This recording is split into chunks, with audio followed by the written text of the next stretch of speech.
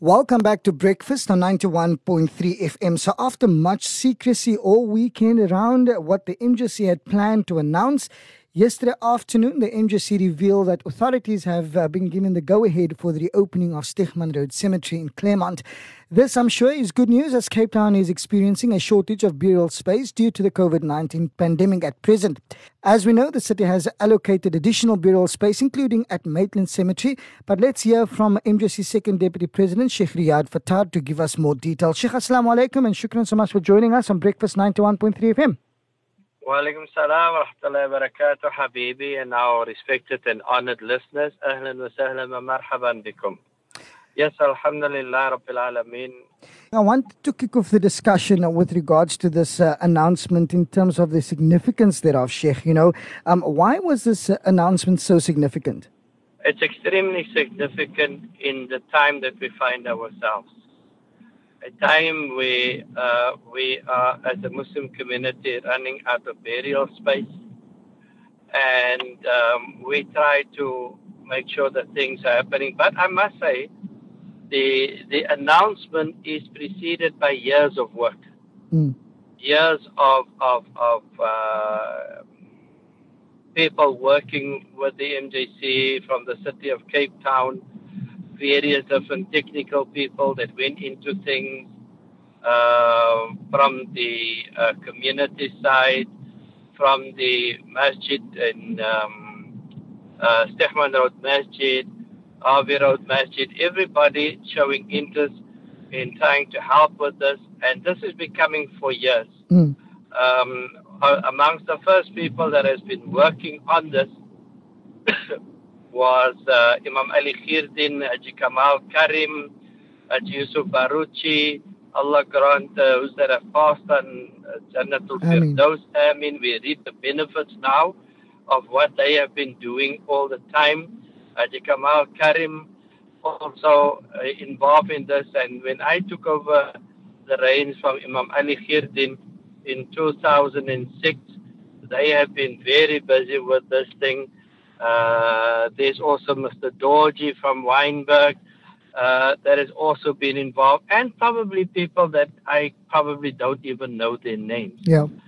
But important to note, because the community had been forced out of Claremont on the apartheid system, Alhamdulillah Rabbil Alameen, we now have this opportunity and the good relationship that the Muslim Judicial Council has with the city of Cape Town, that we now come to this important and of the important things that we have come past. You know, when you apply for land for burial, one of the things that is your main obstacle is the water level of in Cape Town. That is always an obstacle. That's always a problem. And Alhamdulillah Rabbil Alameen, what that requires environmental impact study. Right. It requires geotechnical study. These things are extremely expensive. We're talking 150,000 rand and more. Wow. And Alhamdulillah, the city has now okayed that is not necessary. It's been a makbara before and so on. And that was the major stumbling block. So we're now on our way, inshallah ta'ala. Administration must be put in. Heritage is coming back, but it doesn't look like there's going to be serious things with heritage. So heritage, once all of these are cleared, then inshallah ta'ala within the next weeks, we're opening that, and that is an extremely great achievement for the Muslim community, because this makbara has been closed for over 100 years. Okay. Now, it sounds, Sheikh, and I mean, you basically covered all the fundamental parts that I wanted to touch on. We wanted to look at the history of the land. We wanted to know, the process and the people that was involved in it up until now. We wanted to also know in terms of from an environmental perspective, was an assessment been done? You've basically answered all of those. Sheikh, let's look at the opening of the makbara, the official opening thereof. When can we expect that, Sheikh, and what would it entail?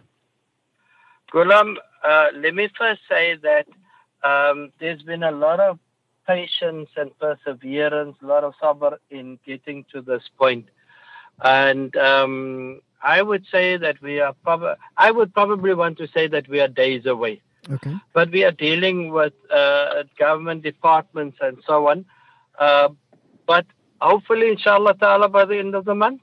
Inshallah. Inshallah. You know, and then the important thing about this also, Ghulam, is that we know that it has been a cemetery before. Yeah. So therefore, there needs to be identification. There needs to be boarded off where there are existing graves that you can see, where there is something going to come up of bones that are found. One needs to contact the heritage Society, about it and so on. What we also intend to do, if we do find headstones and these things laying around, is to put up a remembrance wall and put their names onto this wall, so that it will always be there in a safe space, inshallah. Inshallah. Sheikh, do you perhaps then also have more details for us with regards to people that wanting, after obviously the official opening, people that want to bury there, you know, have costs and all of those logistics, have that been worked out already?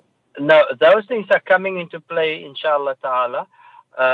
We have the Harvey Road Masjid, Fadil Imandin, as a group of people that has already made themselves available to administer and manage the place.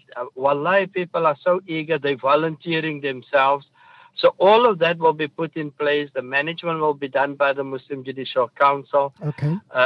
And then we will look at how we can best serve our community in the state that we find ourselves at the moment.